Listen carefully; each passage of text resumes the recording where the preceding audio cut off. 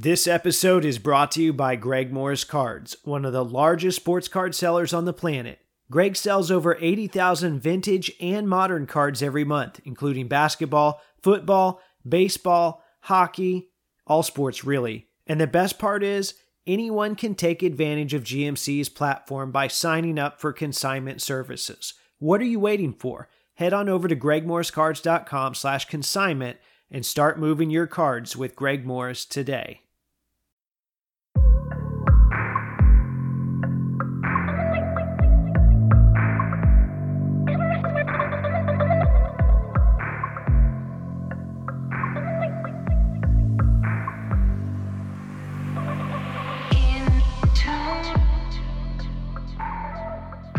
What's up, everyone? This is episode 243 of the Wax Museum podcast, where I talk about all things basketball cards from past to present to future.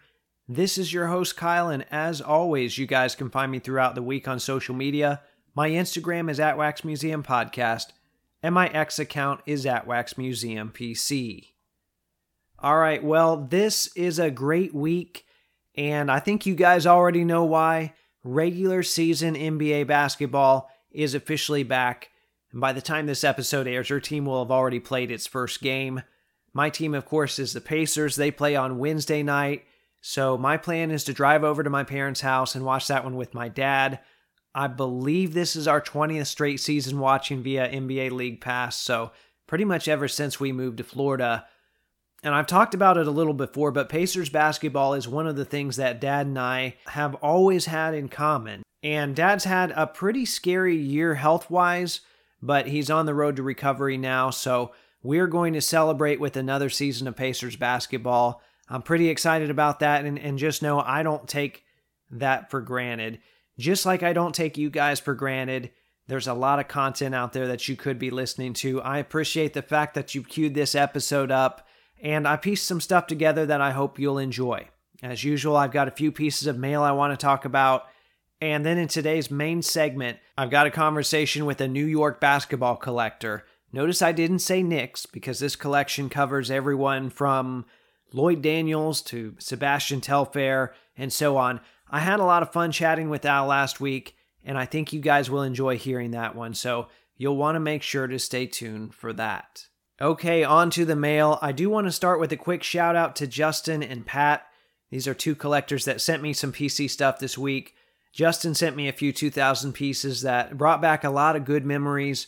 And then Pat sent me a care package with a lot of Pacers stuff, some 130-point magnetics, which I can always use, and then a really cool Fanatics authenticated Paul George signed 8x10 where he's dunking over a couple of Heat defenders. So I just wanted those guys to know once again that I really appreciated that. And then I got a pair of eBay wins in this week as well that I want to run through. The first was a 2016-2017 Flawless Jumbo patch of Artist Gilmore, numbered to 15. And I own another one from this same print run that I purchased off eBay around the time the product was released. So that would have been, I think, late 2017.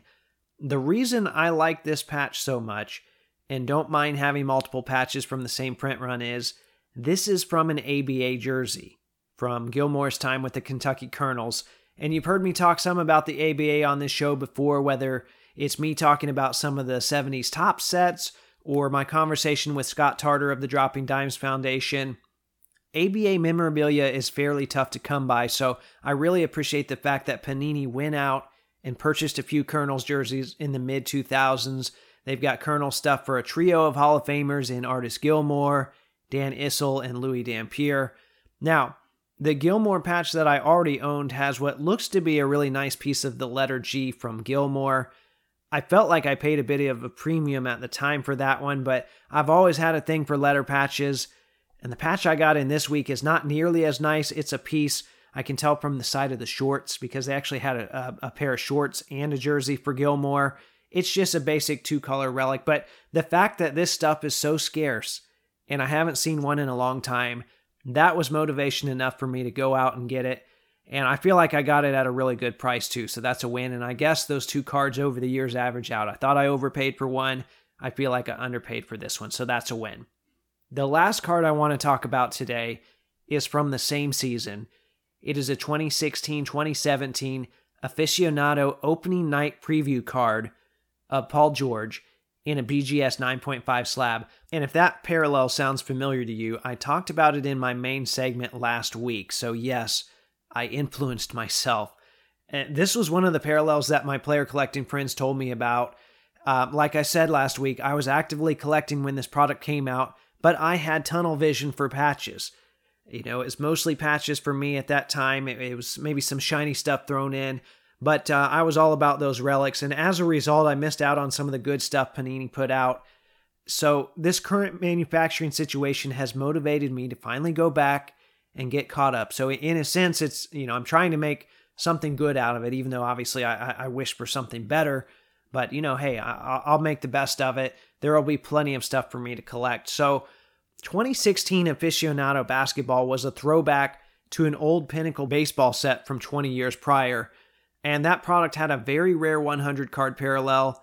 Similarly, Aficionado Basketball created this opening night preview parallel for the first 100 cards in the base set, and the only Pacers in there were Miles Turner and Paul George. I grabbed a raw copy of the Miles Turner on ComC a couple weeks ago for like $10. That will eventually end up in a binder. From there, I put the Paul George on my save search list, and the only copy that was for sale at the time that I could find, and I looked everywhere, it was a BGS 9.5 on eBay, which is the one that I've got here. Obviously, I ended up with it. I thought the price was a little too high, but you know how it is. You want a card, you look at it every day or two, eventually you start to wear down. Not to say I went and I just hit the bin, but I kind of thought, okay, I'm willing to pay a little bit more for this, but still wasn't sure what to offer. So I reached out to Will, aka Prolific Sports Cards, to see how much he paid for his Carmelo Anthony. I figured their ranges would be similar, and then he clued me in on the fact that he got this Carmelo from the same seller, so that prompted me to finally make an offer. We went back and forth and eventually agreed on a price.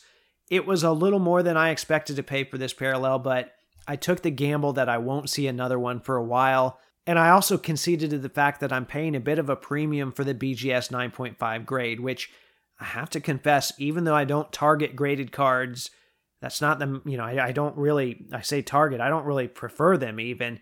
But on this one, the grade and the subgrades, they make it feel a little more special. So there will be no slab cracking at this time.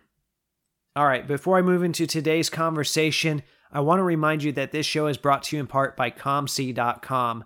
And right now they're hosting an NBA tip-off event. So if you've got basketball cards, send them in, and you can get 30% off both Elite and Select submissions. Additionally, if your new Elite submissions sell for over $100, you can earn a full rebate on processing fees. There's a lot of good stuff going on there right now. Head on over to the ComC blog and check it out for yourself. Okay, and then real quick, some of you have asked me for ways you can help support this show. The easiest way is my eBay affiliate link. And using this link costs you absolutely nothing, just an extra 30 seconds or so of your time, but it helps support the show. To access this link, simply go to waxmuseumpodcast.com, click the eBay logo, shop as planned, so whatever you're going to buy anyway, just click my link first, and the show gets a small commission in the process.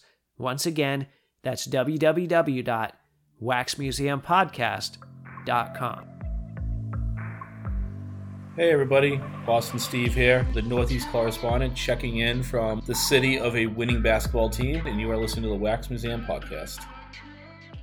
Okay, joining me today is someone who collects one of the main players in my PC, Ron Artest. And while you might think that makes us collecting rivals, we actually get along really well. And on top of that, Al's collection features a number of other New York City legends. We'll talk about that in a bit. There's a good chance you've seen his collection on social media, where he posts under the handle at NYC_hoops_collector. Al, how's it going, man? Hey, Kyle. Good. Happy to be on the podcast. It's a little surreal, to be honest. You were one of the first podcasts that I followed when I first started collecting, well, back into the hobby. And yeah, excited to get this started. Well, I think this is definitely long overdue. And even though we've chatted here and there, like a lot of other people that have come on the show, I have a pretty good idea of who and what you currently collect, but I don't know how you got there. So like I said, we've discussed this a little bit already in the past week, but I'm excited to learn more. So take as much time as you need to here. let's go ahead and start and just run us through your collecting history. So my first memories of collecting cards was actually 1981. Yeah, that would make me old. I'm 51 years old, which probably would be on the older side of the spectrum as far as the collectors on your show. But 81, I started collecting Topps baseball. Donruss and Fleer also came out that year for the first time. And I remember ripping a lot of those packs. I collected throughout the 80s, primarily baseball and football, because those were the sports that I played as a kid. Not a lot of basketball, although I was a huge basketball fan in the 80s. I loved the Lakers back then. The Knicks were terrible, so it was hard to follow them with any kind of passion. But yeah, we collected all throughout the 80s. Me and my brothers, when I say we, me and my brothers, it wasn't until 1989 that we started collecting basketball. That's when Hoops came out with their inaugural set. And the big chase that year was David Robinson. He was a rookie that year. He had 2 rookie cards. And yeah, I mean, at the time, everyone wanted that card. Or those 2 cards, I should say. And I would say that got me started collecting basketball. We collected some Fleer that year.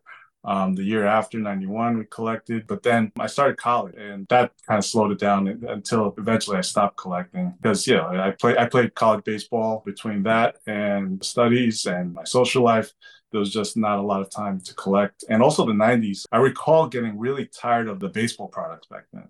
That was the junk wax era at its peak, I think. And, it was just not a good time to collect, I thought.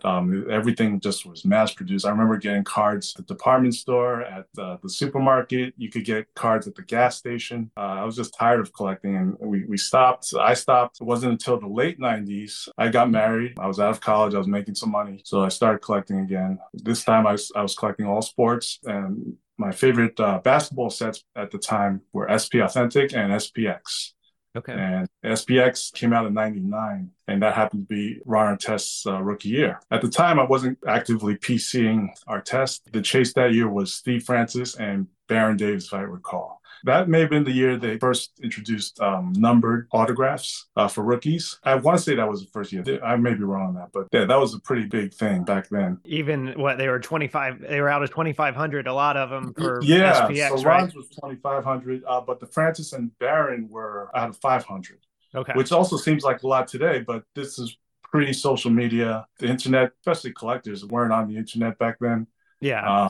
eBay had just gotten started, I think, in 98, the year before. Right. Yeah, it definitely wasn't the juggernaut it is now. Yeah, I've been an eBay member since 98. And yeah, I mean, the Francis and the Baron were the chases that year. And those were the big products I collected. So lower tier products, I believe Fleer, Hot Prospects, I collected a lot of. I just missed out on the good stuff like in 97, 98. But yeah, collecting hoops was a lot of fun for me. So I guess it was the early 2000s, just before LeBron's rookie year. We were expecting our first child. My daughter was born 2003. The year of LeBron's rookie year. So I had stopped collecting then. We had to deal with more real life stuff. And yeah, pretty much I didn't collect until the pandemic. And that was the beginning of my Artest PC. And here we are today. And you've taken breaks here and there. Do you think you're in this for good now? Do you have that collecting gene in you, or yes, what do you think? Yes, absolutely.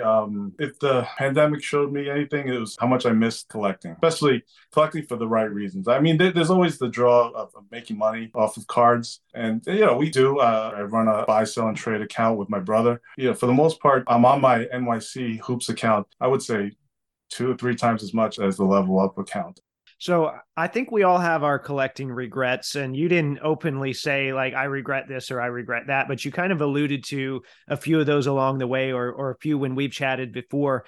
And you talked about collecting baseball in the 80s, but you didn't gravitate towards basketball until 1989. So of course you missed 86 Fleer, and I wasn't collecting then, or I wasn't even alive for that matter, but I've heard a lot of stories about 1986 Fleer basketball.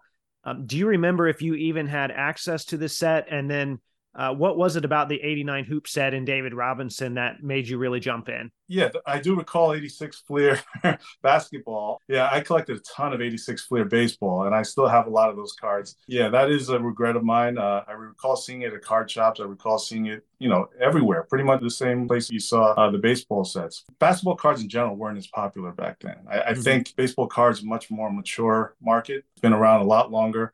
Basketball cards, as you know, pre-80s, it wasn't popular at all. Basketball, the sport in general, wasn't popular until Magic and Bird came along.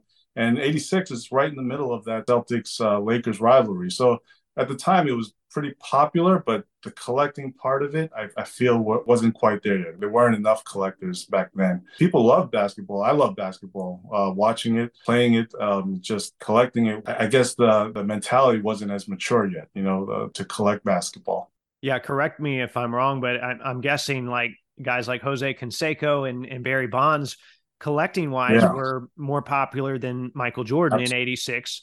Um, Absolutely. but the Jordan probably contributed to the popularity of the David Robinson in '89. So he still had something to do with it. It's just people hadn't really caught on yet. Yeah, I would say in '89, Jordan was just starting to hit his stride as one of the best players in the league. He was injured, I think, a couple of years after his rookie year. So throughout the '80s, it was Bird and Magic recognized as the best players. Even towards the late '80s, the Pistons were the team, and Isaiah and Rodman and those guys were considered. I don't want to say they're better players, but they were more highly regarded than the Bulls because the Bulls were still up and coming. They weren't elite yet. Mm-hmm. But then, when the '90s came, that's when Jordan really became who he is today.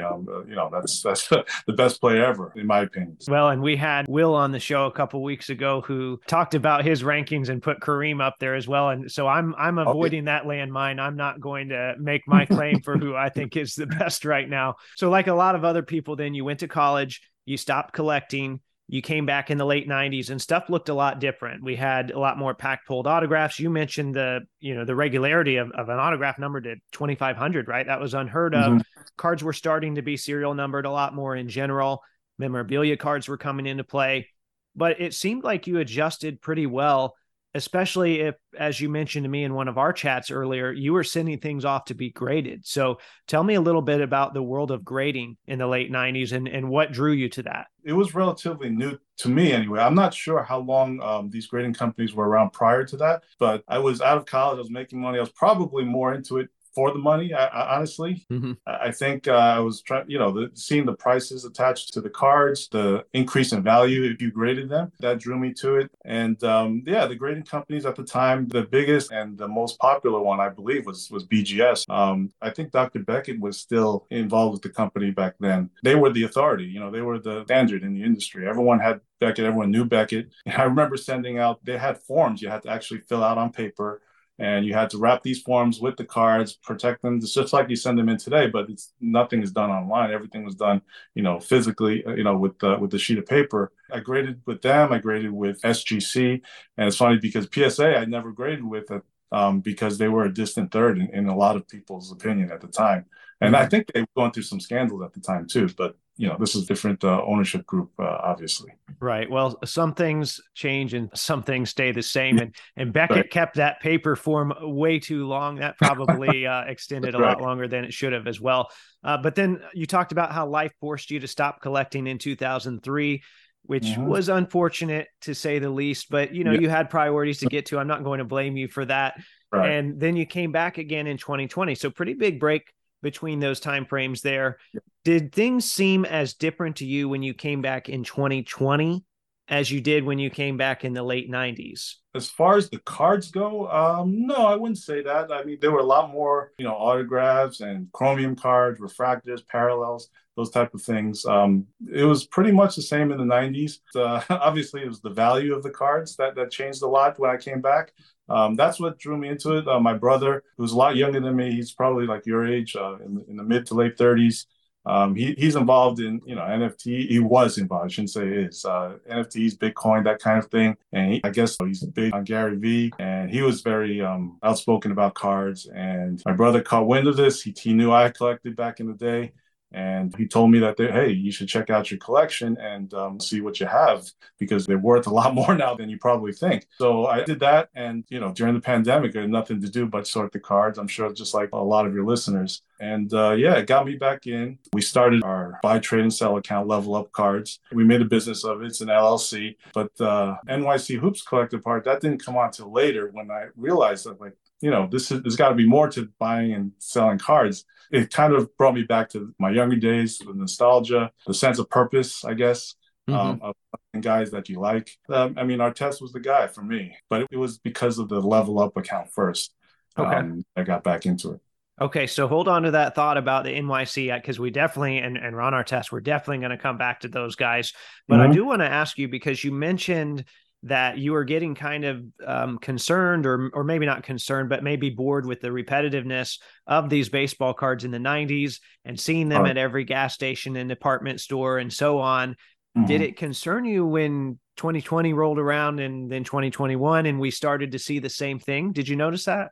Not in 2020. I think at the time, I mean, I was aware of the junk wax era at the time. I just didn't know enough about the industry at the time. It took me a while to learn that certain products were being overproduced again, and certain, what products weren't, just which products to stay away from. But yeah, it was certainly in my mind thinking this can't go on forever. These values of the cards, at some point, it's going to come down. And yeah, it was just ridiculous. I mean, look, at those prices, I'd be foolish not to try to take advantage of the opportunity, Oh yeah, especially if for I sure. had the cards already. It's not like I went out and bought a bunch of new cards. I had a closet full of cards. So yeah, I mean, we took advantage of the market at the time. We saw that it was dying down, and it certainly has, in the last 2 or 3 years. My brother and I, we don't do this as our main jobs. I run a business. He has a full-time job. We do it as a side thing. And like I said, something we'd be doing anyway. So if the opportunity presents itself, we certainly will buy, sell, trade. But, my focus these days is more so on our test collection. Okay, so let's talk about some of those New York guys because I go on your page and I see everyone from Dolph Schayes to Speedy Claxton. And so you kind of figured out that that's where you wanted to go with your collection. So tell me, what's your thought process there, or what's your approach? Is it every player that's from New York City or has played there, or just prominent ones, or what's your goal there? Yeah, so it's players that they don't necessarily have to be from New York. It's just that's played and played well here. Before collecting our test, I had collected NYC players specifically, but not consciously, mind Okay. you. Yeah, even back in the '90s when I collected, I didn't know what PC meant. Mm-hmm. You know how some collectors they have a box of commons, a box full of stars. Maybe you put your stars with more value in a binder. For me, I couldn't put the New York City players, the players like Lamar Odom, for example. In a lot of people's minds, he's probably a common player. He never made the All-Star team. I couldn't put him in the common box. I mean, Right. I know he wasn't a star, so I He just had a kind of good set him little run, aside. though. Yeah, he did. But I mean, guys like Speedy Claxton, for example, these guys, for some reason, I would just put them aside, and then I didn't even notice they were New York City players. I just noticed that I kept putting like these guys I had memories of, and to me they weren't commons. Right. I just put them aside, and then I looked at them, the stack of guys I put aside, and I just noticed all of them, almost all of them, were New York players and guys that I followed when they were younger, when they were in high school, freshmen in high school. They're already on the back page of the paper. These are guys that, to me, they weren't common, and that's how I got started. And when I got back into the hobby, I had this stack of New York City players. I'm like, oh wow! And a lot of our tests, nothing crazy, nothing super rare. But I just couldn't bring myself to put them in the comments box where they would probably be, lost forever. So I'm looking at your page, and there's one guy that I feel like is absent on your page, and you can correct me if I'm wrong here, but I don't see anything from Mr. New York Basketball 2009, Coney Island's own Lance Stevenson. Have you posted anything for him yet? Yeah, actually, he's on there. I believe I made a post last year, maybe. I don't recall, but yeah, he's certainly on there. He's not in Pacers gear, mind you. Okay. I think it's a Charlotte patch and autograph. Yeah, he's on there. I try to cover most of them. Sometimes I don't post them because I don't have a worthy enough card to put up there of the player. Like I just recently posted a Walt Frazier because I didn't have a good Walt Frazier card until recently. I picked up a chronology auto of his, and Okay. I thought that was a pretty cool card. So finally, I got him up. So yeah, like I said, it doesn't have to be a New Yorker per se. He wasn't a New Yorker. I think he's from Georgia originally, but he spent his whole career here. The years that New York could certainly look back on and say, wow, those were the best times as far as being a Knick fan. Those who are old enough. I wasn't old enough to recall those days, but the New Yorkers that are, will always think of Walt Frazier as being a true like New York legend. Well, and he has been in the broadcasting scene as well. I mean, Yes, yes. he's been associated with that team forever, so much so occasionally when I see a Cavs card of him, I'm like, wait a second, that doesn't Right, look right. That doesn't seem right to right. me at all. Yeah. Now, as I mentioned in the intro, though, one of the guys, and you've talked about it along the way here, that you look for specifically is Ron Artest. And we could, in theory, be rivals because I do collect, I don't super collect them. I don't have everything, but I collect a lot of Ron Artest stuff myself. But it doesn't feel like we're rivals at all. I guess we've done a pretty good job of differentiating what we like. We kind of do like different things. What are your thoughts when you see guys like me or somebody else that collects the same thing as you? How does that affect how you approach stuff? Yeah, I wouldn't say we're rivals at all. I mean, I've known you for 2 or 3 years now since I've been following your podcast. I reached out to you and to tell you I'm an Artest collector also. Yeah, I don't think of it like you said. We like somewhat different things, although it's the same player. There's certain things that I see in your collection. I'm like, I'm jealous of certainly, especially that one-of-one patch that you had, the logo man. Oh yeah, the ultimate one. Yes, I can't believe how that's number 2 on your all-time list. Not number Yeah, one. that for whatever reason that 10 patch Pacers Pistons card, like I look at that and there's just so much like good and bad emotion attached to that. It just affects me. You're a Pacers fan in general, not so much. Yeah, it's true. Yeah. It's true. I am a Pacers collector before a Ron Artest collector, so Right. that does kind of influence the things that I go after, and I think it kind of works in both of our favors too sometimes because we're not, like you said, competing for everything. That's right. But yeah, I mean, look, I know there aren't a lot of us out there, Artest collectors. It's nice that if I can't get anything, if you get it instead of me, at least I know where it is. Maybe down the road I could convince you to trade it to me or sell it to me or what have you. We also know another Ron Artest collector that's got a pretty loaded collection as well. An insane collection. One that yes. we are, well, I'll speak for myself here. I'm very jealous of. There's pieces in there that I've dreamed of prying from his hands. That's right. That's right. I mean, he's got great stuff, and I've got a good relationship with him too. It's something that I think if we work together, not all the time, obviously, if we're competing for the same card, but we get it. It's something that if it means more to you, you'll step up and get it. If it means more to me, I'll step up and get it. And he's the same way. He's actually reached out to me a couple of times, giving me the heads up. Hey, this card is available. It's obviously because he has it already that he's telling me, but it's something that I appreciate, and I think you and I have contacted each other about cards being available in the past. So it's something that honestly I don't take it that seriously. Right. It's a side thing for me. And if you get it, and if we're going after the same card and you get it, I'm not losing any sleep over it. Well, and for the most part, I try to let you go after the Knicks stuff, although we'll discuss 2013 Prism later on. But I do let you go for the Knicks stuff. And I wanted to ask you about that too, because it wasn't the tail end of Ron's career, but it was toward the end. Ron finally ended up as a Knick. So as a New York guy, how did that make you feel when all of that went down? Yeah, I mean, it was bittersweet. I think it's about 14 years too late. Yeah. If you know the story with Ron, was available when the Knicks were drafting in '99, and instead we took Frederick Weiss, French center, most notably known for being dunked on by Vince Carter in the Olympics. But other than that, he didn't play in the NBA. At the time, we were coming off a finals run, Allen Houston and Sprewell, and Artest would have fit really nicely as their understudy. I think he would have been a great backup at both positions, learn under them, and we could have built off of that finals run. Instead, we wasted a first-round pick on somebody that didn't help us at all that year or in the future. And Ron went on to have a pretty good career, I think. And, the Knicks certainly could have used them in the early 2000s all the way up until, I guess, when they were relevant again, which... Gosh, I guess when was that? Maybe it's 2015, 2016. Yeah, it's been a while. I mean, I don't want to. So. Well, I say I don't want to pile on, but I do enjoy piling on to the Knicks. But yeah, it was a while before they were relevant. That's why, that 2013 season, it was nice to see him in the Knicks uniform finally. And I really wanted his cards from that year. And I got the rainbow with the exception of the black prisms, the two one-of-ones, which our buddy has. He has both of them. But other than that, I do have the rainbow for that year of him in the Knicks uniform in every parallel. I guess the good thing is even though maybe his career didn't end quite the way we wanted it to, or his time in New York didn't go quite as we expected or we hoped for, we can kind of relive the good days and those glory days with the cards in our PCs.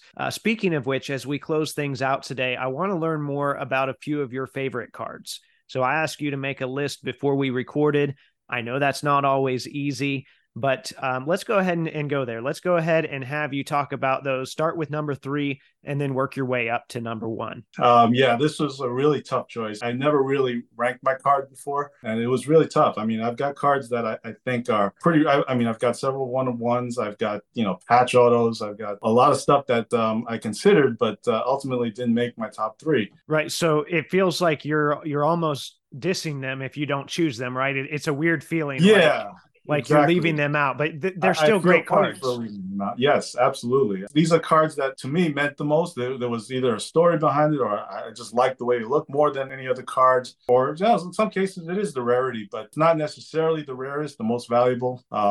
These cards all have a little bit of a story. I guess we'll start off at number 3.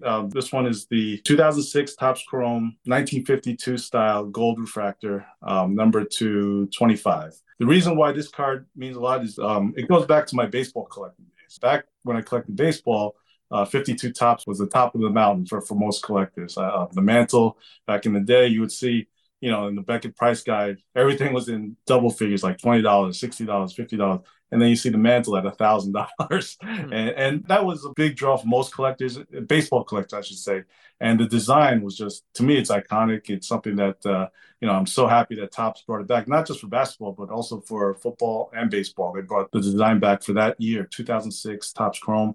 And the Ron is very hard to get. I haven't seen one since I picked it up. It's numbered to 25, and that one made the list over my one-of-ones and everything else. Well, those are really tough to find. And I will say that the shine on those is unreal. And even the Topps Chrome would have been the 2005 from earlier that season.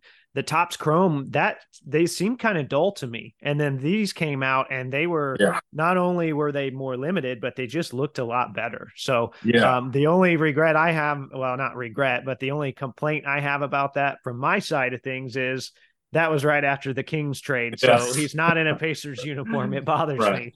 Unfortunately, the top 3 I have, I don't have one of him in the Pacers uniform. And to be honest with you, looking back at it now, I didn't like him when he was on the Pacers, but my favorite cards of him probably were as a Pacer, because that was when he was in his prime, and he was just a very, very good player back in the day. In his prime was too short, but when he was at his best, I put him up against anybody. Really, he's guarded LeBron, Kobe, Jordan. He's guarded all of them, and to a man, they've all said, Artest is one of the best players they faced. So the Pacers years were the best, but unfortunately, I don't have any of his cards in the top 3.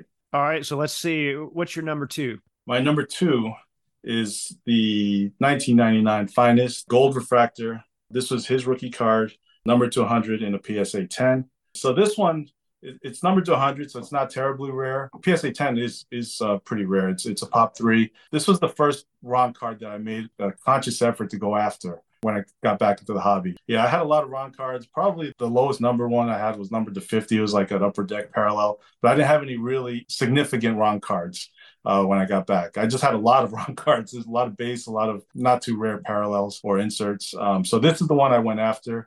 And it's a funny story about this one. I found out later that this was previously owned by our mutual friend, Steve, Vintage Pacers. Oh, okay. Yeah. I didn't know that. He reached out to me and said, I used to own this card. I was like, oh, really? For all I know, I may have purchased it from him. I don't remember the details. I know I got it after I came back to the hobby in 2020, but I picked it up, and it was the number 1 card in my collection for the longest time. Just the look of it, the design is gorgeous. I believe it's the first year gold refractors were numbered for Finest. Prior to that, I don't think they were numbered. It's got some significance to me. And that being his rookie year, it makes it all the more important. And you sent me one of those too, didn't you? I did, yes. Yeah, yes, and I did. I appreciate that. It's in my gold Ron binder. It's the first card on that non-Pacers page, because I try to put things chronologically. So I'd still appreciate that to this day. And no I'm glad you got the PSA 10. That looks great. Yes, thank Steve for that too. Shout out to Steve, friend of the show. I didn't know that. I'm going to have to talk to him now. And maybe you could get one off. So you see what else he's got hidden in the archives there. You go. All right, so it is going to be hard to top that, rookie refractor, gold refractor, PSA 10. But let's hear what number 1 is. Okay, number 1, and I will be after this top 3. I'll be accused of being a gold refractor simp, but So be it. This is number one. It's not a refractor, but it's the gold prism from 2012, also in a PSA 10. This is a pop one. So this card was the card that I've been chasing since I got back into the hobby.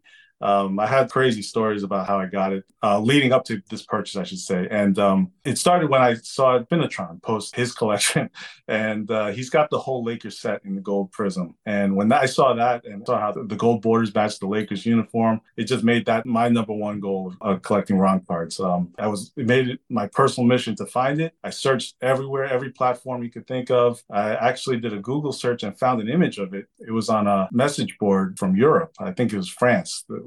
Everything was in French, and I had to. Is it like Cartes de NBA or something like that? Yes, I believe that was okay. So I didn't honestly. I didn't look at the board for any other posts other than that one post with Artest, and it turns out this collector had it in his collection. He was asking if it was a valuable card. This is 2020. Mind you, and I was like, okay, let me see if I could contact him and reach out to him, which I did. And he was at first he said no, it's his personal collection, and I had to accept that. I told him I'd check back with him maybe in a few months. 4 months later, I did it again. He loosened up his stance a little. He said, you know what, I am a Kobe collector and also MJ Wizards collector of all things. Yeah, one of the few. Yeah. So I was like, okay, let me try and gather up MJ Wizards card. I could do that. I mean, I know Kobe was really crazy expensive at the time, but it turns out MJ, Wizards cards are pretty expensive as well. But I was gathering them with the hope to try to trade with this gentleman from Paris. Which can be a risky endeavor sometimes. Oh, yeah. So I had my eyes on prize. I was just gathering MJ Wizards cards like you wouldn't believe. I have a stack of them now. Well, not now, but I did have a stack of them. I've since gotten rid of most of them. But I had a stack of them, and then this card turned up on Golden, a PSA 10. So I had to weigh my options there. The card that I saw on the message board was raw. I decided to just go for it and see what happens, and then we'll deal with the guy from Paris later, and then. Yeah, it's one of those rare cards that I actually deployed the use of the mega bid. Okay. I wasn't going to let it slip by, and I got it. And, and then I had to get rid of all the MJ Wizards cards that I had stacked up. But yeah, I was so happy to get this. Was last year before National 2022. The summer of 2022. I've had it in my collection since. Every once in a while, I just take it out, put it on my desk, and look at it for a while. But yeah, that's number one by far, I think. And not an easy card to locate. I know there was a kind of a rush of prisms during the pandemic that eventually surfaced. I guess guys were breaking up sets or whatever. I don't remember seeing Ron a lot or any other than that one time, actually. So the fact that you tracked down two is pretty incredible. I got lucky. And like I said, there aren't a lot of Artest collectors, but, gold prism collectors, there are. Right. At the time, I overpaid for it, but hopefully it'll be my collection forever. I won't ever have to worry about that. All right, Al. Well, I can't thank you enough for taking the time to come on the show. Before I let you go, feel free to plug your social media handles, anything you might be working on, or anything specific you're looking for. The next few moments here are yours. Yeah, I'm at NYC Hoops _collector. On Instagram. My buy, sell, and trade account with my brother is level_up_cards. Also on Instagram. As far as what I'm working on, I'm not really working on anything. I just keep on the lookout for rare Artest cards. If you have anything that you think might be of interest, feel free to hit me up on DM. And I also want to take this opportunity to thank you, Kyle, not just for having me on, but also for making this podcast every week for the last, 3 years? Well, at least I've been listening for 3 years. Wow, yeah. Almost about 4.5 now, I think. Wow. So well before I started listening. But it's something that I think the hobby needs, and the hobby always is looking for educational stuff and entertaining stuff. And it's just important, I think, to collectors like myself. And I think I speak for a lot of other collectors as well. Well, I appreciate the kind words, Al. And once again, thank you. Thank you. All right. Well, there you have it. I want to thank Al again for coming on the show. We recorded that one a couple weeks ago. And it's funny, right when we finished up, Al headed to Madison Square Garden for the Knicks version of FanFest or whatever they call it. And guess who was playing in one of their Legends games? It was Ron Artest, or I guess Meta World Peace, I should say. I've been to probably 35 or 40 Pacers games overall, but I never got to see Ron play in person. not even a practice or a fan fest or anything like that. So needless to say, I was a little bit jealous. Anyway, I hope you guys enjoyed that one. If there was anything we talked about this week that resonated with you, feel free to reach out to me on social media. As usual, you can find me on Instagram under @WaxMuseumPodcast or X under the handle @WaxMuseumPC. In the meantime, if you like the content I'm providing, please subscribe, rate and review on iTunes, Spotify, or Google Podcast. Hit up the website for my affiliate links, tag Taco Bell and let them know they can pay me in burritos. And until next time, this is the Wax Museum Podcast.